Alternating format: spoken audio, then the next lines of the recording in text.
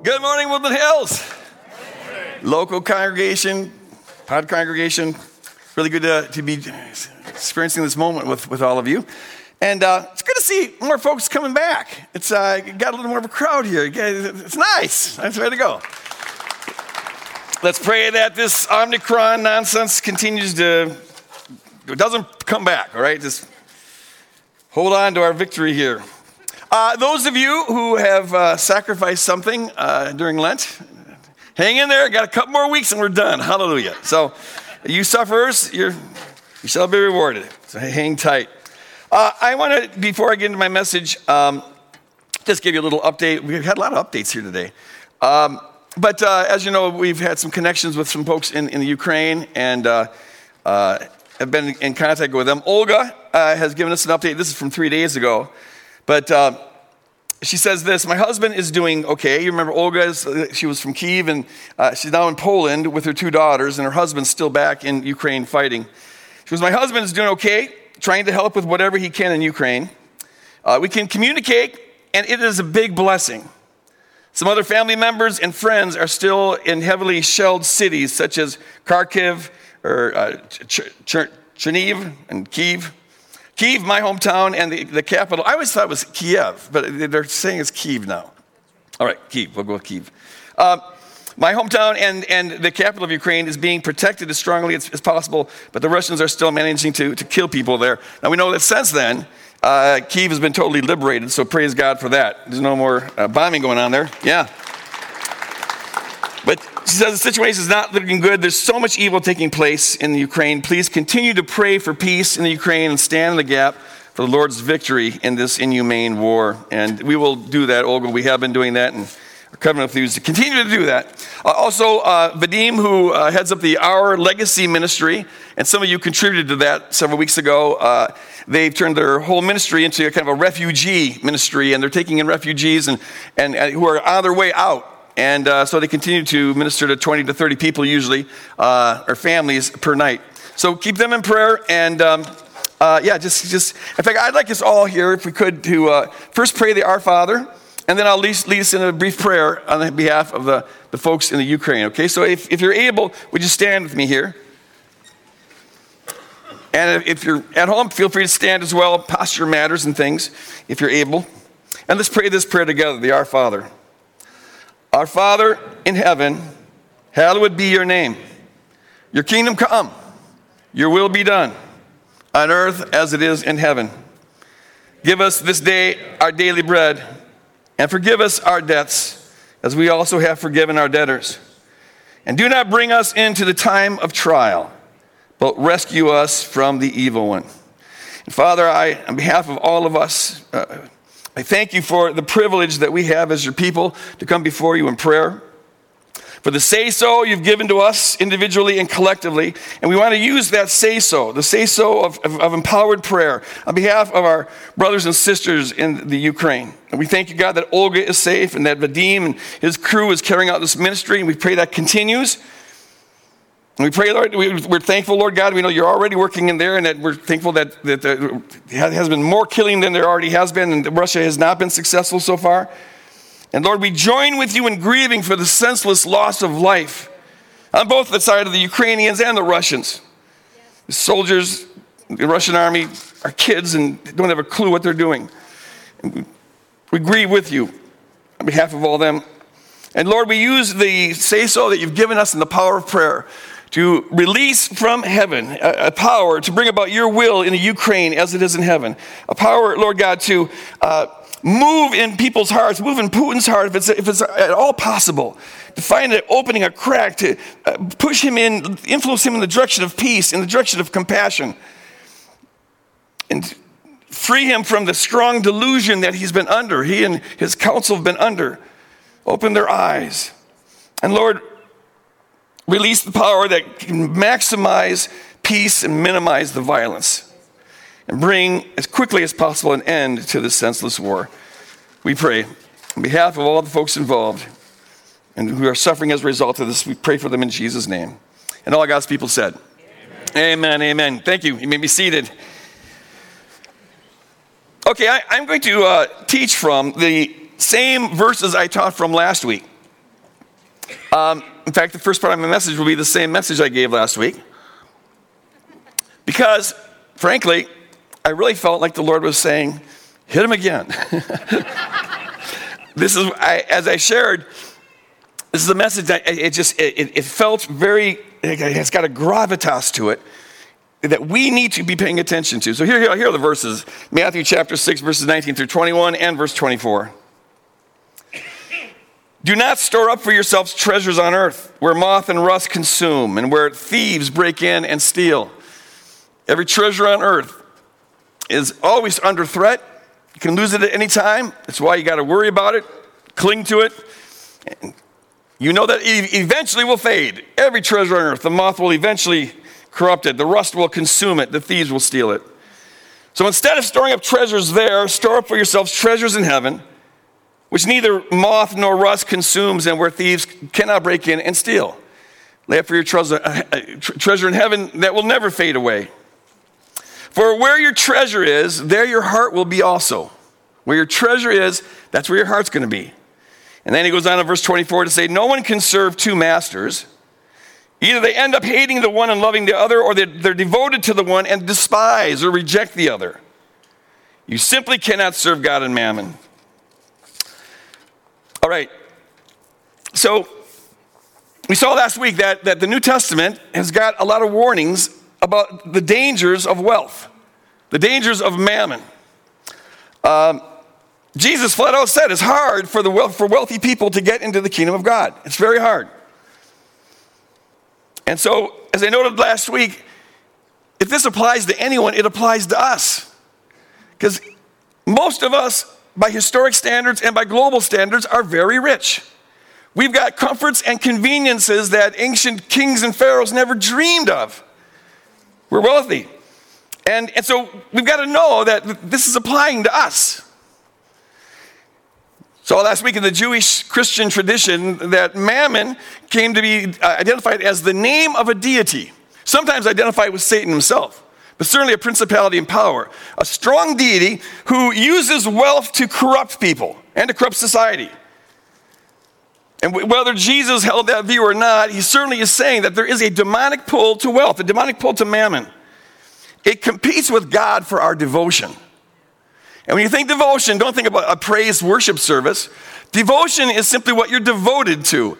And you know what you're devoted to by what your mind is on and where your heart is on, where your heart's located. What you pour your time and your energy into. What captures your life. What is it that feeds you? That's your treasure. And that's what you'll be devoted to. And where your treasure is, that's where your heart is. It's like our treasure, whatever you hold dear, whatever's the most valuable thing that makes your life worth living, well, it's like a magnet. And it subtly pulls your heart and your mind, your thoughts, and then your actions, pulls in the direction of devotion. And if we're not careful, if we're not guarding against it, we get sucked into it. And once we get sucked into this mammon, this devotion towards mammon, there's a general discontent that arises in us. And we find that we start to look at the things of this world as a way of feeding that discontent, of trying to find a more satisfying life. If we're not guarding against mammon, we find ourselves reduced to being lab rats on a treadmill chasing the ever-elusive dream of our best life now. Trying to have our best life now. And then we end up competing with everybody else for our best life now. This is the mammon game that I spoke of last week. The mammon game. It's life as a feeding frenzy. People competing with one another, all trying to have their best life now, the most satisfying life now, hungry for the better and the prettier, and always looking for the way, how can I improve my lot and improve the lot of those that I love. You got to lose yourself in the moment, you see. You got to own it. You only got one shot. Do not miss this chance to glow. You only got one opportunity in this lifetime, yo. Or it's better go something like that. You got one shot. You got to grab it now. You don't want to miss out. This is it. Life turns into a feeding frenzy where everyone's chasing to have their best life now, their reward, their treasure now. The trouble is if your life is spent, if your heart is in the treasure in the here and now, where moth and rust can corrupt and where death is certainly going to take it all away, well, then you're not storing up for yourself treasure in heaven. Now, of course, it's okay to want to have things as good as possible for you and for your loved ones. That's a natural thing. But the question is, what's your highest devotion? What is it that drives your life? What consumes your mind? Where is your treasure? And where your treasure is, that's where you're going to find your time and energy and thought and emotions being poured into it. And what makes it so important, as I said last week, is that the reality is we will all give an account before God. We will answer for the life that we have lived. We appear before the judgment seat of Christ, as Paul says in Romans 14:10, 1 Corinthians 5.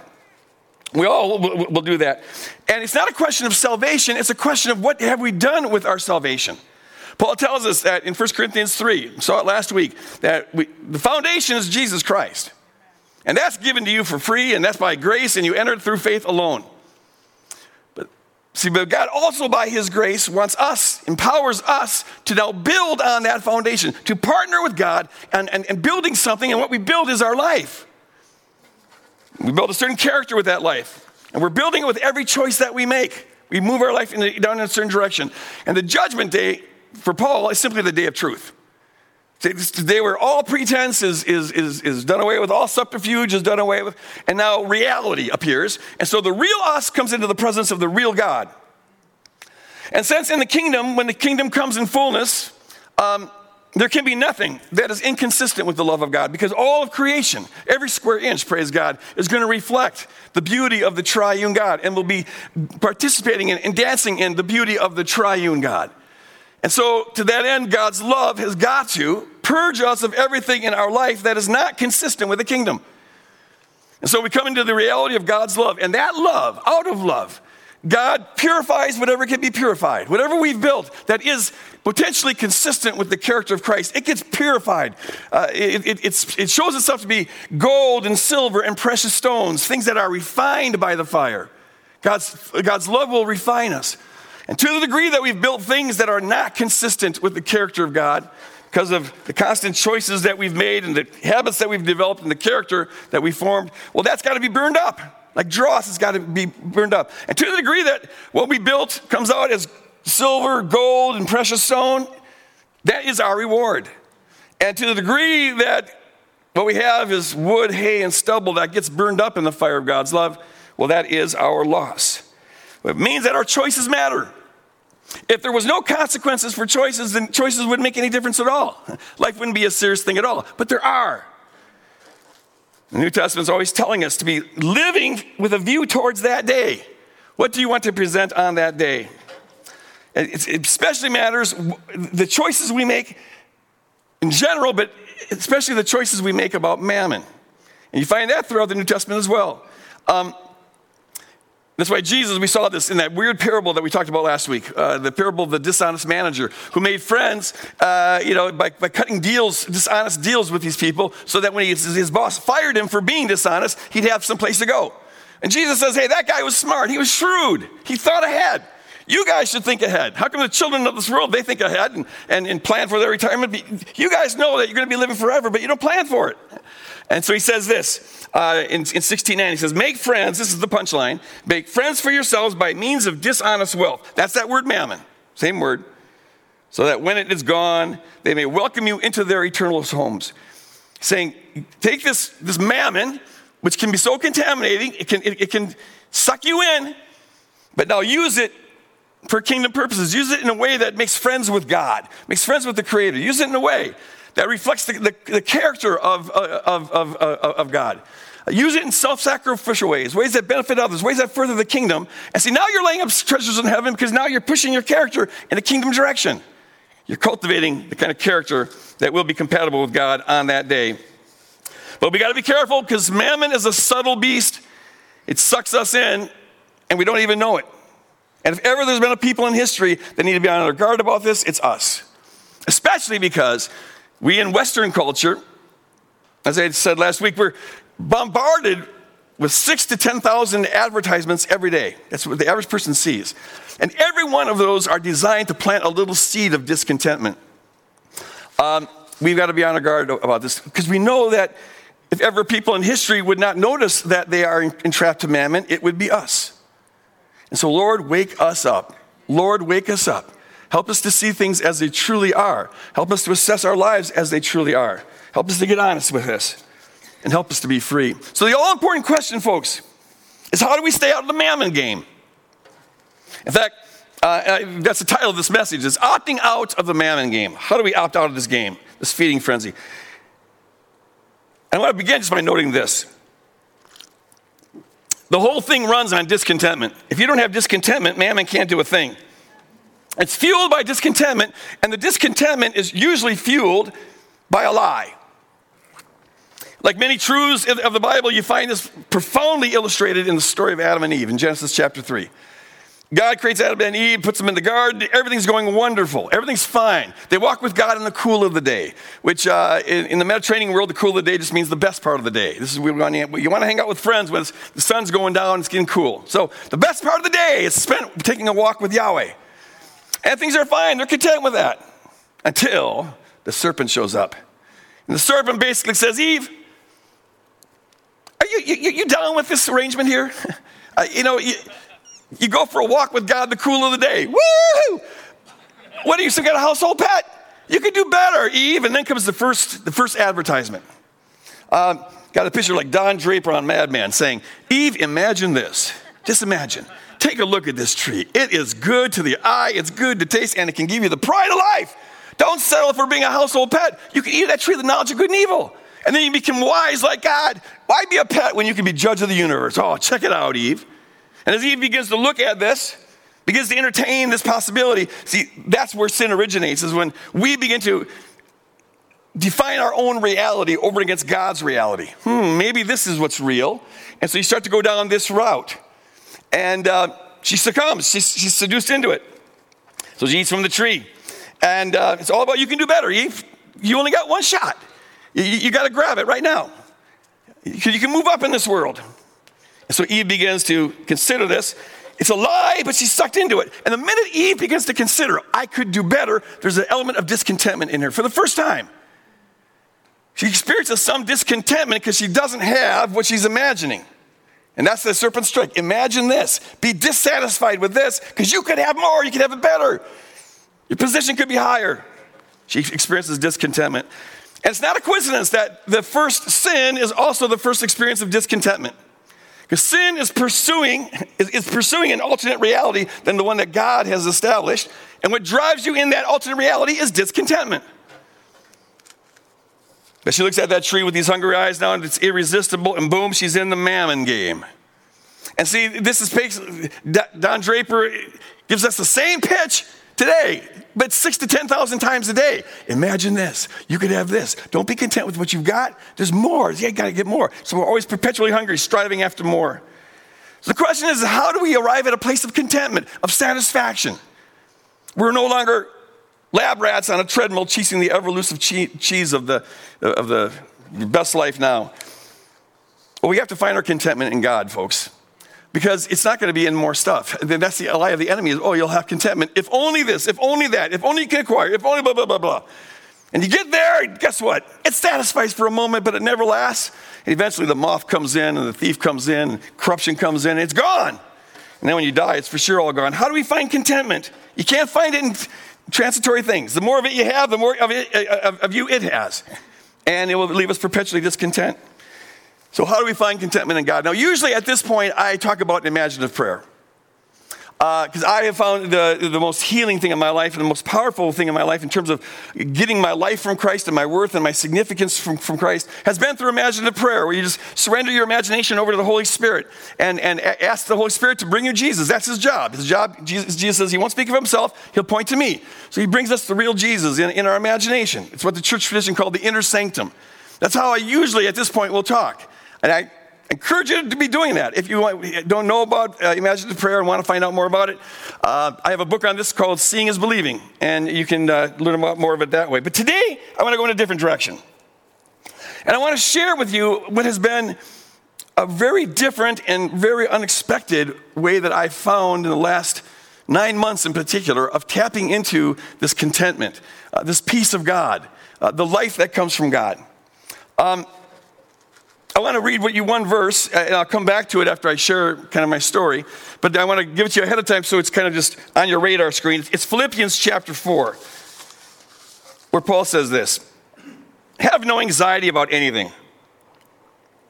By the way, he's writing this in prison, facing possible execution. Kind of frames it a little different. Have no anxiety about anything. But in everything by prayer and supplication with thanksgiving, let your requests be made known to God. And see, if you do this, the peace of God, which passes all understanding, will keep your hearts and your minds in Christ Jesus. The connotation there is that if you're making prayers and supplications with thanksgiving, your heart and your mind will be kept in peace that passes all understanding as you're in Christ Jesus. So Paul's saying, hey, don't be anxious. If you got things in your life that aren't working right, or you got troubles, whatever, offer them to God. You got problems, offer them to God. You got loved ones who got problems, offer it to God. Don't try to worry fixing yourself. You offer it up to God. But then he adds, when you do that, make sure that you do that with thanksgiving. And it has a kind of connotation like this. When you got problems in life, when things aren't working, it's good to talk to God. But don't just talk to God about the negative stuff. Praise God for the good stuff. Whenever you're bringing up the negative, make sure you also bring up the positive, because otherwise you become a negative-centered prayer and a negative-centered person. James tells us in James 1:17 that every good gift comes from the Father above, in whom there's no shadow of turning. He's consistently good. Never is there the slightest alteration from his goodness, from his love. His character is invariant. And so all that flows from the throne of God is good. He is the goodness of every good gift. The gift may have come to you by sheer luck, or somebody gave it to you, or others may contribute to it. But ultimately, if it wasn't for the good God who's the creator of this world, you wouldn't have that good gift. So it's appropriate to not take anything for granted. Any positive thing you have going on in your life, it's appropriate to give thanks to that, for that. And do that as you're offering up your prayer and supplications. I have, in the last 9 months, experienced the truth of this passage to a degree that I've never experienced before. Just the power of giving thanks.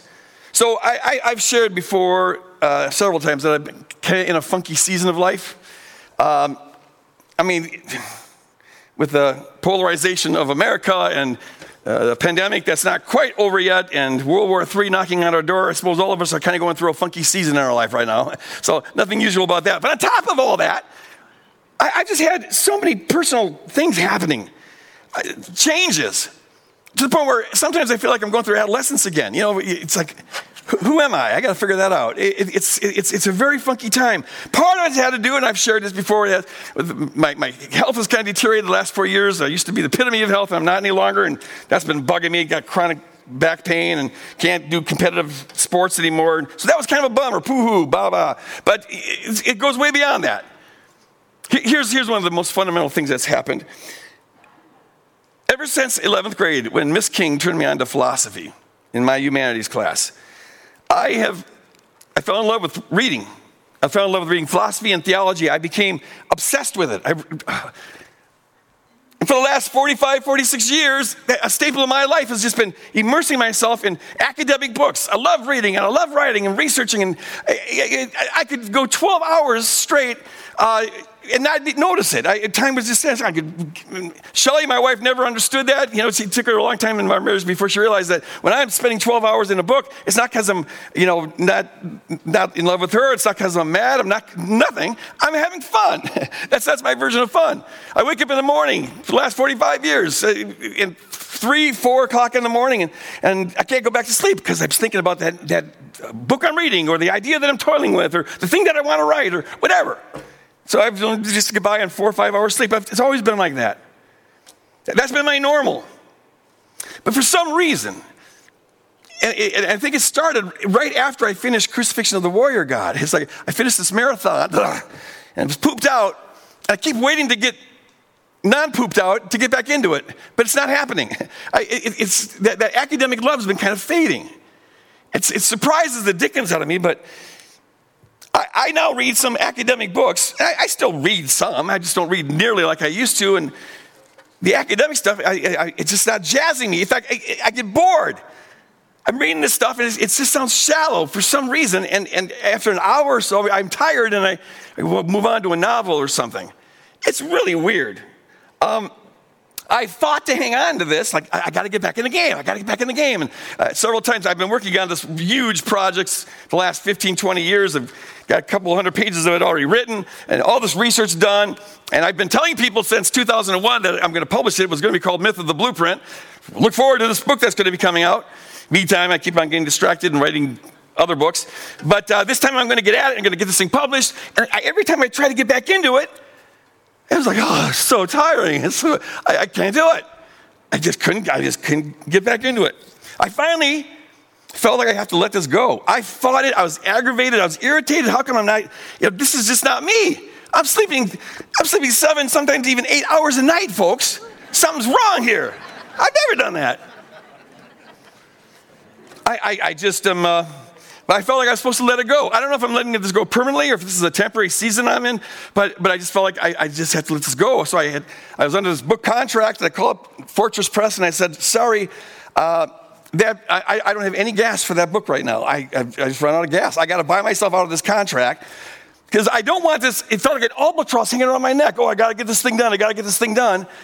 I said, I got to lose that. I just got to get rid of that. And the minute I let it go, it felt like I was letting go of a kite in a hurricane. It was like I was hanging on to it. Like, I got to get back into it. And once I let it go, it was like, that felt good. That felt good. It felt weird, really weird, but it felt like it was the right thing to do. And then as I'm letting go of this love of academia, I'm finding I begin to take longer walks with my dog. I always would take her out for 2 20-minute walks on the block or whatever. But the walks start getting longer. And eventually we start going out to some trails. And I've told you a little bit about this in the past. I didn't know that we had, within 20 minutes of my house, there's hundreds of beautiful trails. And so we go out almost every day walking on some trails. And we've been doing that for the last 9 months. And it's been revolutionizing my spirituality. It's just been making this difference in me. It's like, part of it is just being out in nature. I've actually read that for a high percentage of people, just being out in nature, getting out in the natural environment, has a soothing, calming effect on us. It's good for us. And so I encourage us as much as possible to take walks out in nature as much as possible. But it's not just that I'm taking walks in nature, it's how I'm walking. Okay, so for me to be able to go on these walks, now the walks average an hour to an hour and a half.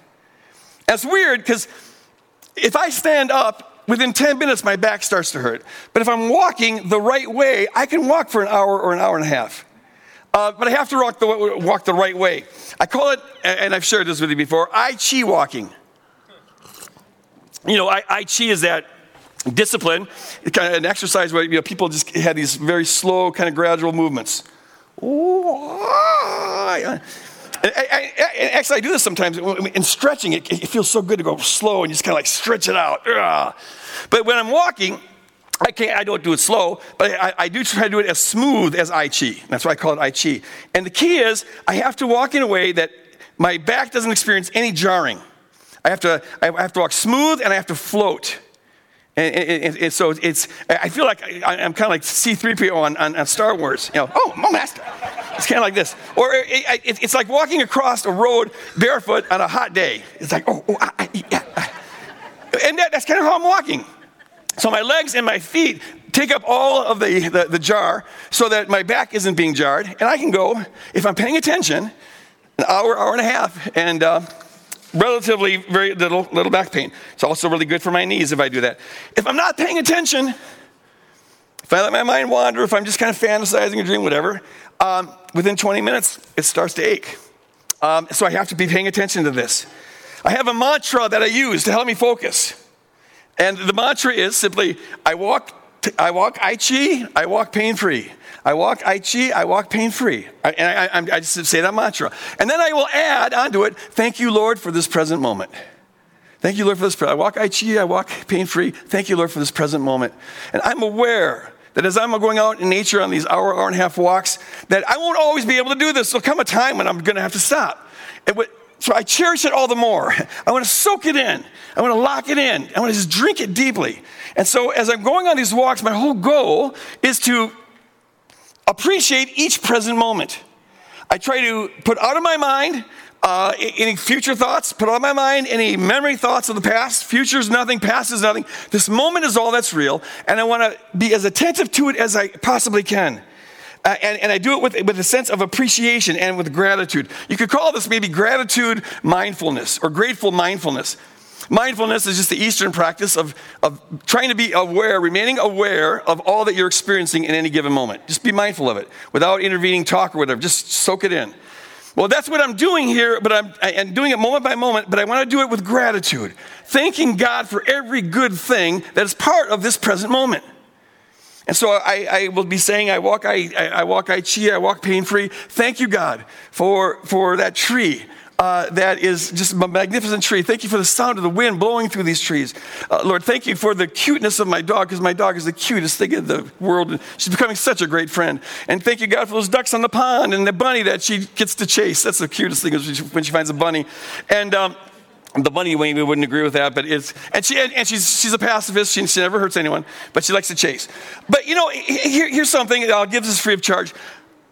I've never liked winters very much. I don't hate them as much as my wife does, but I have never liked them much. I've never been an outdoors winter kind of guy. I don't ice skate. I don't ski. I tried that one kind of skiing, cross-country skiing for a while, but kind of boring. I just don't go outside much in the winter, and probably that's true for most of us. This winter, I've been outside every day that weather permits. Almost every day, Gracie and I are out there walking. And weather only doesn't permit when it's raining. She doesn't like to go out in the rain. But she has no trouble with the cold. As long as it's above zero, including wind chill, she's good to go. So we're almost always out there. So I've been outdoors 10, 20 times, 30 times more than I ever have before. And I've never loved winter like I have loved this winter. I'm just loving it. In fact, this is the only winter I've ever loved. And it has gone so fast. Usually winter's right around this time. It's like, oh, this winter's going on forever. I can't take it. But this thing just went so fast because I'm enjoying it. It's been a while. But I thank God for every positive thing that's part of this experience. And then I thank God that I've got eyes that can see this, and ears that can hear this, and a nose that can smell this, and legs that can still walk. And yeah, maybe there's some aches and pains, but I got a body that still works, and I give God thanks for that. Because I won't always have that, and a lot of people don't have it now. I feel so blessed to be able to go out and take these walks. And then I thank God that I know God as I'm taking these walks. I know that God is love. And so I walk I chi, I walk pain-free, but thank you, God, for being absolute love. And right now I'm walking through the presence of your love. Wherever I go, I'm aware that I'm swimming in an ocean of God's love. And so sometimes that will become its own mantra. In you I live and move and have my being. In God I live and move and have my being. Sometimes I'll say, in her I live and move and have my being. Because the pronoun just kind of highlights a different aspect of God's presence. But it's all just beautiful. I say, in that zone. It may sound like that would be pretty boring to just be thinking about one thing for an hour and a half. You know, it doesn't get old. And the answer is, yes. Sometimes it gets boring. But here's what I found. When it's boring, it's not because I'm focusing on one thing. It's because I'm not focusing intently enough on that one thing, giving thanks to God. I find that if I'm fully attentive to the now and giving thanks in the now, it's never boring. It's always exciting. Boredom only comes when you compare moments to moments. But if you lop off the future and lop off the past, you're in the present, and it's always interesting. Check that out. I won't charge you extra for that. The now is always intrinsically interesting. And so what I found in practicing this is there's a depth of contentment in my being that has just not been there before. I mean, I've always known the connection between, gratitude and happiness. I've taught on that before. There's a whole science behind that. I just have never applied it so intently in my life.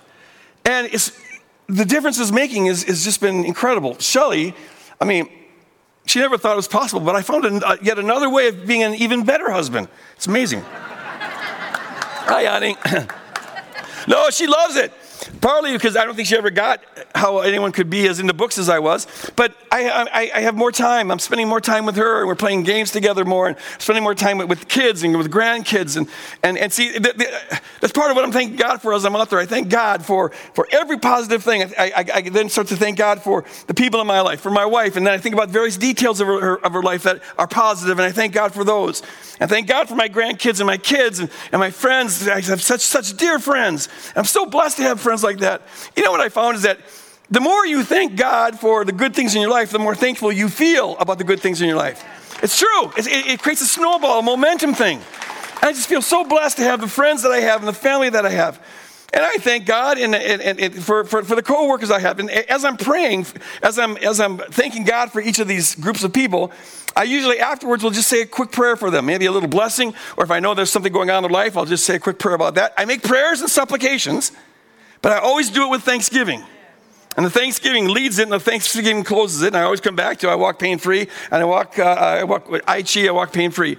But I give thanks for them. We've got the greatest team around here, folks. I thank God for Janice and Paul and Ruth and Mary and Charlie. I can't go through all their names, but we've got an incredible staff here, and I feel honored to be part of this. So I thank God for that. I do. Staff, I thank God for you every day, and I pray for you every day. And I thank God for you guys, for the community of Woodland Hills Church. And I can't, my appreciation for this community has just gone so off the charts the last couple of years. Mainly because, so many other things are going bad. This is going great. And I'm just loving this. And I feel so honored to be a part of this community and to be used in this community. And, I would say that I wouldn't want to pastor any other church but Woodland Hills. But it's a dumb thing to say because there isn't any other church that would have me other than Woodland Hills. So I really appreciate you guys. Honestly, I appreciate your passion, your commitment, willingness to think outside the box. We're learning to love together, right? Learning to love together. I just love that slogan. And so as I'm giving all this thanks, it's chilling me. I'm just slowing down. And I'm just mellower than I used to be. Shelley loves it. Shelley loves it. This time that I have to hang around. One advantage to getting old, and there aren't many, but I'm finding that it's getting easier to die to idols. In fact, sometimes the idols will just die for you.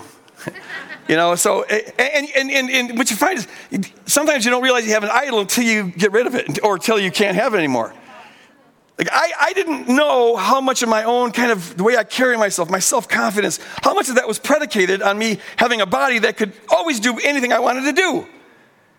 Now that I don't have that, it's like, whoa, I was leaning on that way more than I thought. I was like, I got all my life from Christ. Well, now you kind of get it from your health too. So you wake up, that's an advantage to dying. To dying, to aging. Actually, those two are increasingly the same thing, basically. It's just in slow motion. That's all aging is. So I feel like I'm dying to another idol. And as I now in this more quiet state, over the last 9 months, it's for 9 months, almost every day for an hour and a half meditating, that does something to you. It's just been. And so now that I'm in the state, I look back on how I have been in the past, and it's like, man, was I always in a hurry. My motive was godly. My mission statement has always been, I want to make as qualitative and as quantitative a difference for the kingdom of God as is humanly possible before I die. And that sounds really godly. But as I'm looking back on all this, if I'm honest, and that's the other thing I'm finding with aging, is as I get older and I become more introspective, I'm getting more honest with myself. And as I look back on that, I don't think it was altogether godly. I think there's flesh wrapped up in that. I was chasing mammon to some degree. I don't think if you're really in the zone with God, you don't rush. You don't need to. I think I was hungry to some degree. That was, and it's not pleasant to look at, and I don't like to admit this, but here's the thing. I feel grateful that insofar as I was motivated by trying to win at one of the world's games. Mammon is any kind of winning in the world's game. And here's one way of winning. Be an academic. Be a smart person. Write books that people respect. Just get some admiration. Get some applause. To the degree that I'm doing that, well, I had my reward. To the degree that I'm doing that, I'm cultivating a character that's not compatible with God. And it will have to be purged from me on that day. But I feel grateful that I'm waking up to it now, so I can purge it from my life now. Because the whole New Testament's always saying, better to do it now than have it done on that day. Praise God. So I give God thanks for that. Even the new awareness that I'm having as I look back on my life. And didn't realize it at the time, but sometimes hindsight is 20/20. I've never experienced this contentment to the depth that I'm doing it right now.